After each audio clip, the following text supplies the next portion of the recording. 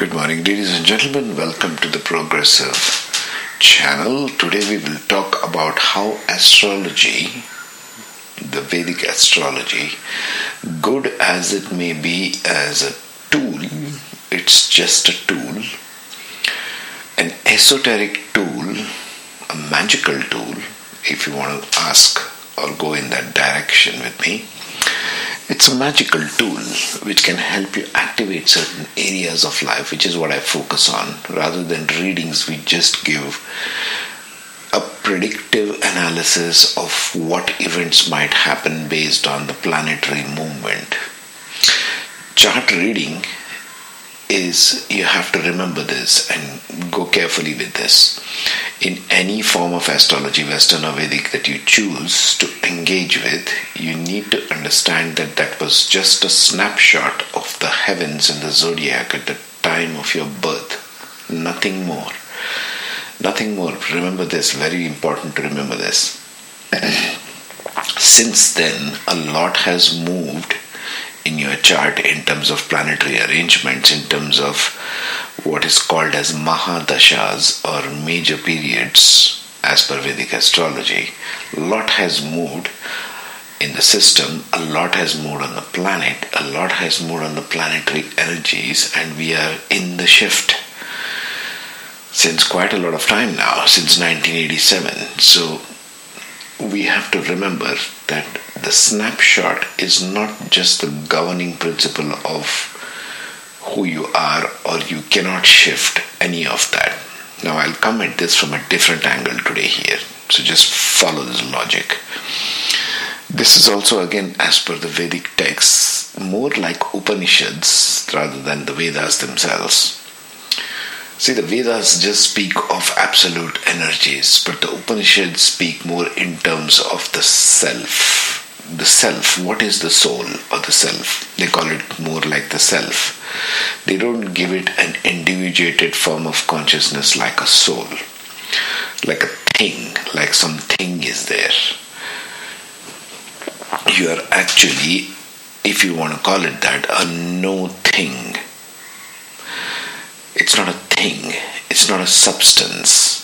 Okay, so I'll give it to you in this perspective. One of the things, we have to examine one piece at a time, otherwise it gets really jumbled. The soul, or the perceiver or the receiver of all experience, whatever you are experiencing in life, the perceiver is not the perceived. Whatever you are perceiving or whatever you are seeing, not the physical eyes, we are talking about the observational eyes inside you. Whatever you are perceiving is not you. For example, if you are looking at your hand, you are looking at your hand. The hand is not you. It is the hand. If you are examining your emotion, or if you are feeling down or depressed or anything like that, that is not you. If you are seeing the world outside, that is not you. For the simple understanding that the ancients came across was, whatever the perceiver is perceiving, it cannot be that, because it is the point of perception. The point of perception is separate from what is being perceived itself. Doesn't matter if it's your thoughts, your feelings, your emotions, whatever you think your life is, whatever you think your body is, whatever you think your job is, or the money is, or all the beliefs that you have been indoctrinated into. Remember, it's just programming and indoctrination, and all the fear-based ideas that we have been fed with a very healthy diet over centuries. It's just what it is. It's, you are perceiving all of this stuff. You can perceive your own fears, you can perceive your guilt, you can perceive your doubts, you can perceive your own personality, you can perceive all these things, but that is not you. You are the one who is the point of perception. Your soul is the point of perception. It is the perceiver.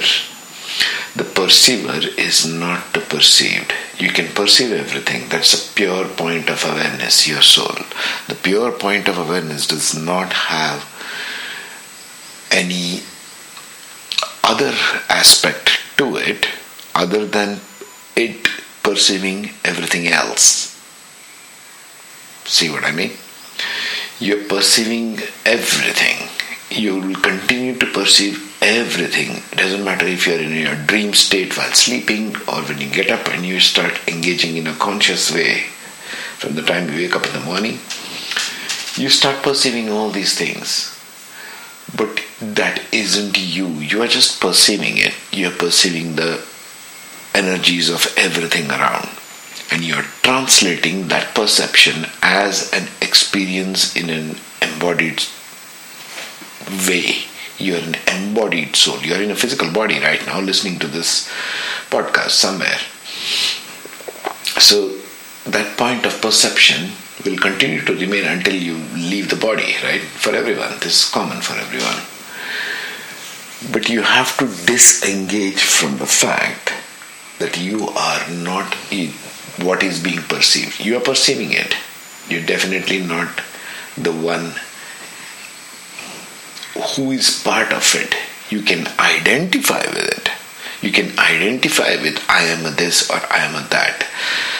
I am a Hindu or I am a Christian or I am a Buddhist or I am a monk or I am an engineer or I am a doctor. I am a this, I am a that. You can go on endlessly about I am a fill in the blanks, whatever you want to put there. I am a dash, whatever you want to put it in the fill in the blanks. You can keep doing this exercise endlessly. Now, we talked about the soul as the perceiver. That's one of the attributes of the soul energy itself that the ancients give us through the Upanishads. They say the self is the absolute point of perceiver. It is the receiver of all experience that has ever happened, not just in this lifetime, but all lifetimes put together. Not just this planet, but maybe other planets that you have been on. Everything is the point of perception. It is the receiver of experience. All your experiences, doesn't matter how you qualify them as good or bad or hard or easy, has been just a point of perception that somebody is receiving this whole experience that I am experiencing in this body. That is the summary of experiences. That is what is gained in life. The real gain is the experience of life itself.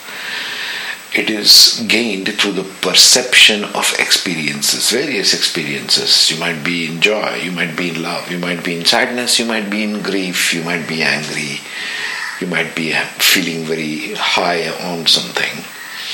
But it is just a point of perception received as an experience. That's what the soul is. The second point which we talked of briefly was identification. They talk about identification. This is another quality of the soul. Well, for example, if you're feeling angry, well, you say, I am angry today, or I am angry at this and this situation, or I am angry at this such and such a person. You are identifying with that feeling. You are identifying with that particular emotion.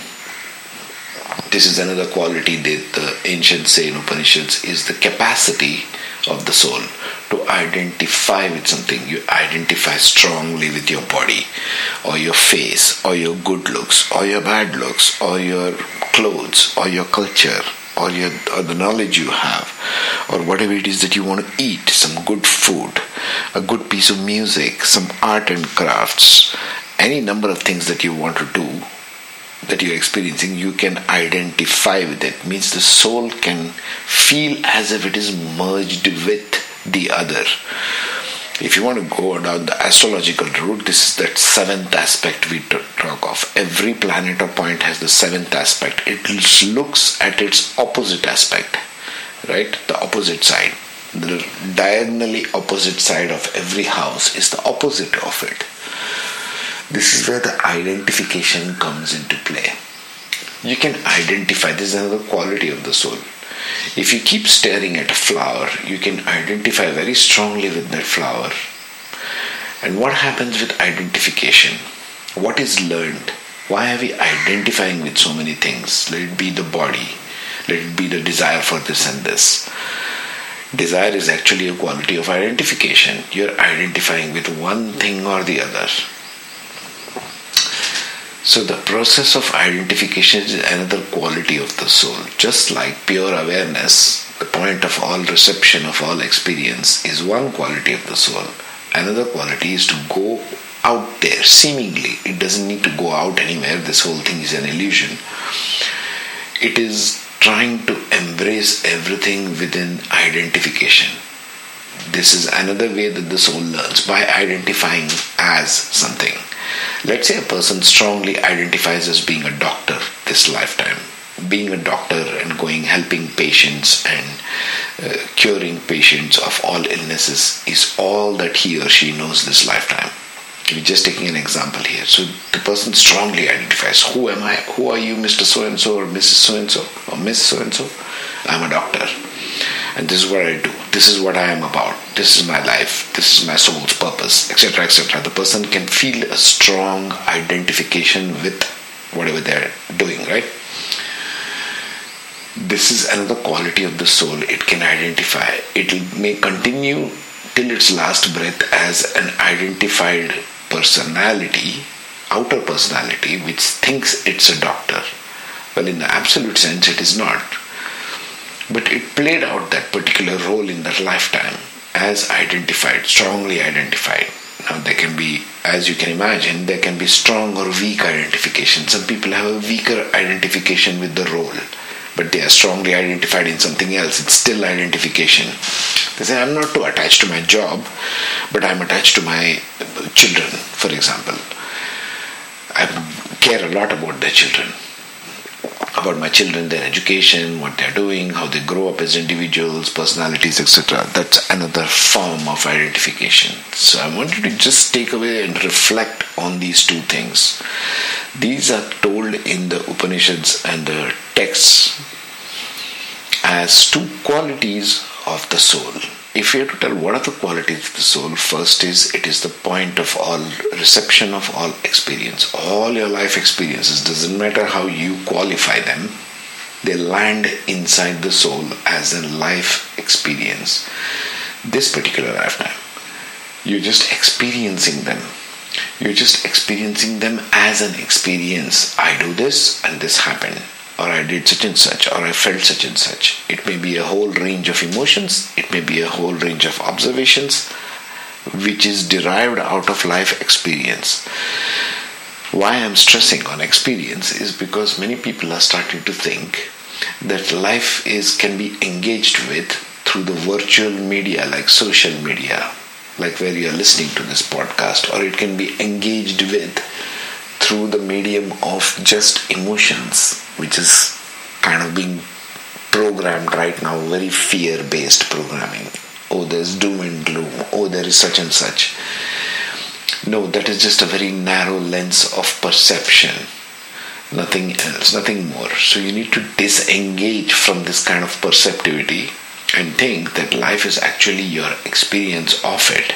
How you choose to make your experience is pretty individual. Suppose you decide to keep your phone in your house, walk out of the house and just enjoy a tree. Just enjoy the birds flying, or just enjoy the sky, or just enjoy the sun, looking at the sun.